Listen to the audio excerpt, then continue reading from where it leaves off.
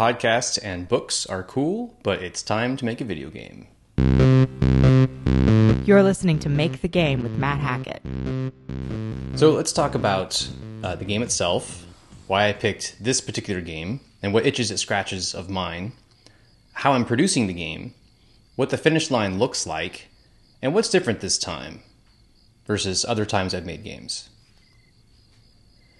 So first off, the game itself. I'm really excited about this. The game is called Witchmore. Here's the elevator pitch. Witchmore lets you decide if you want to be a good witch in the woods harvesting mushrooms or an evil witch invading villages to kidnap children.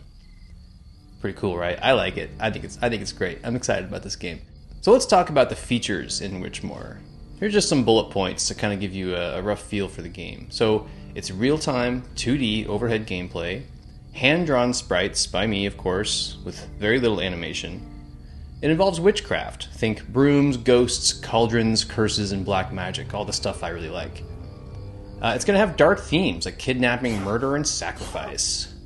Very simple inputs. This is really important to me. Move, run, interact, pick up, use, put down. There's not a lot of discrete things you can do in the game, but with those simple inputs, you can make a lot happen.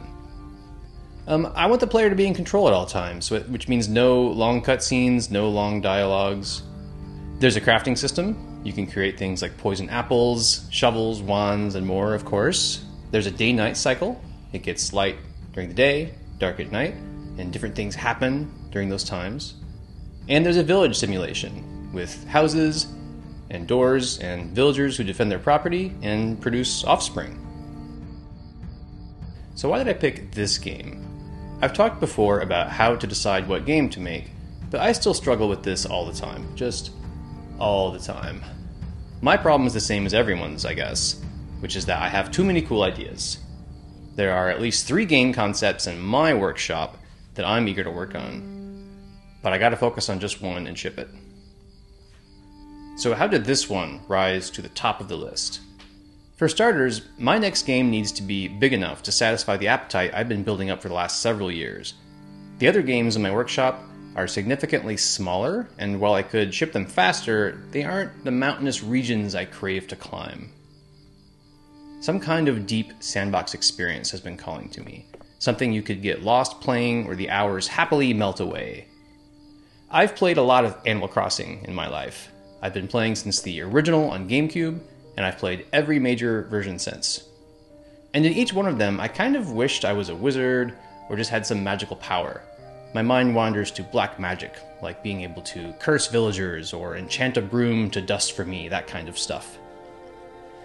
I also enjoy conflict and combat and all the juicy, action-based parts of games that don't happen to be in Animal Crossing. It's not bad that they're absent in Animal Crossing, it's not that kind of game. But those are things that I like to see in games that I play. I also think it's so cool when players can play a game how they want. So, maybe in my game, combat is totally optional. These thoughts led me to the concept of Witchmore, a simple witch-in-the-woods sandbox game with a wizard's lizard vibes. Here are some of my particular itches that this game concept scratches quite well. I want to make a dark, gothic fantasy game. It's kind of in my wheelhouse and what makes me happiest. I want a game that feels good with a gamepad. I'm happiest when I've got a gamepad in my hands. I want to be able to have intense magical power. I want to be able to do things that can break the game. It needs to remind me of my favorite games, including The Legend of Zelda: A Link to the Past and Shining Force, in the look and feel categories at least. I want to draw all the art and not be hindered by perspective, animation, or high resolution. These things are expensive and not critical to me. I want to be able to write code for behaviors. I'm tired of too much abstraction.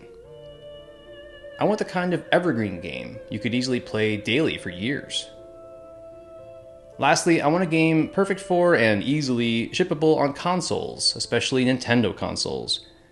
Shipping a game on consoles is one of my dreams. How I'm producing the game. So, now that I've got my concept, how do I get it done? You may remember Witchy, my little roguelike. Witchmore is built upon that codebase and even uses many of the same sprites.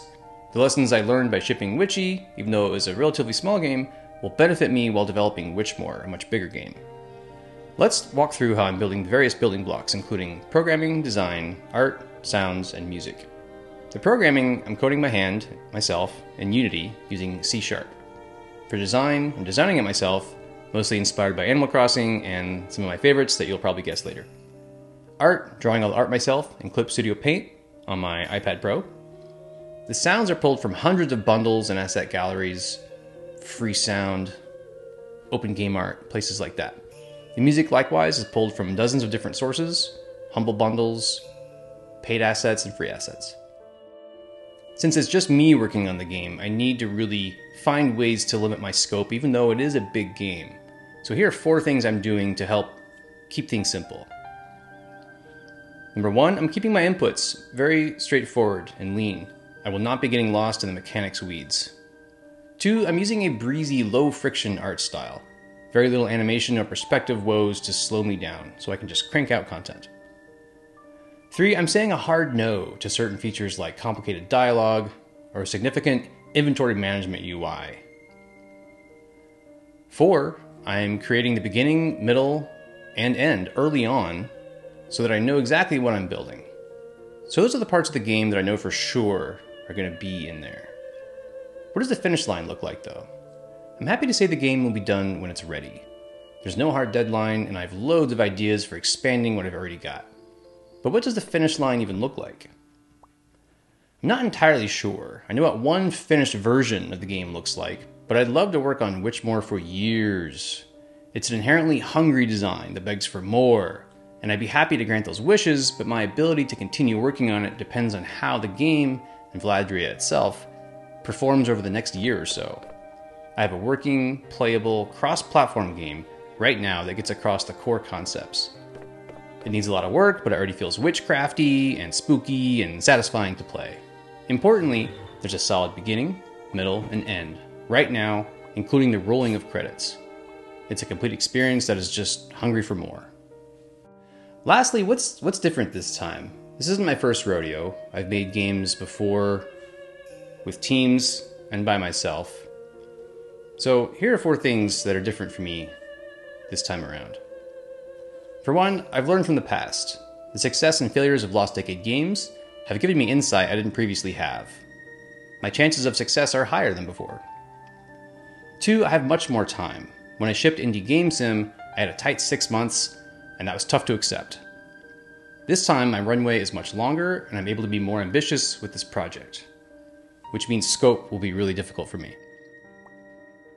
3, I want to work with a dev fund or publisher. I never have before, but I'm especially interested in funding development and assistance with the promotional strategy I already have. I have my eye on a handful of indie publishers and developer funds, but I know that competition is intense and relationships are tricky to build. So wish me luck, and if you're a dev fund or publisher, contact me. Lastly, I want to launch on as many platforms as possible. I've launched cross-platform games on Steam, Android, and iOS, but Witchmore would be perfect on consoles. This is another area where a publisher or dev fund could help me out.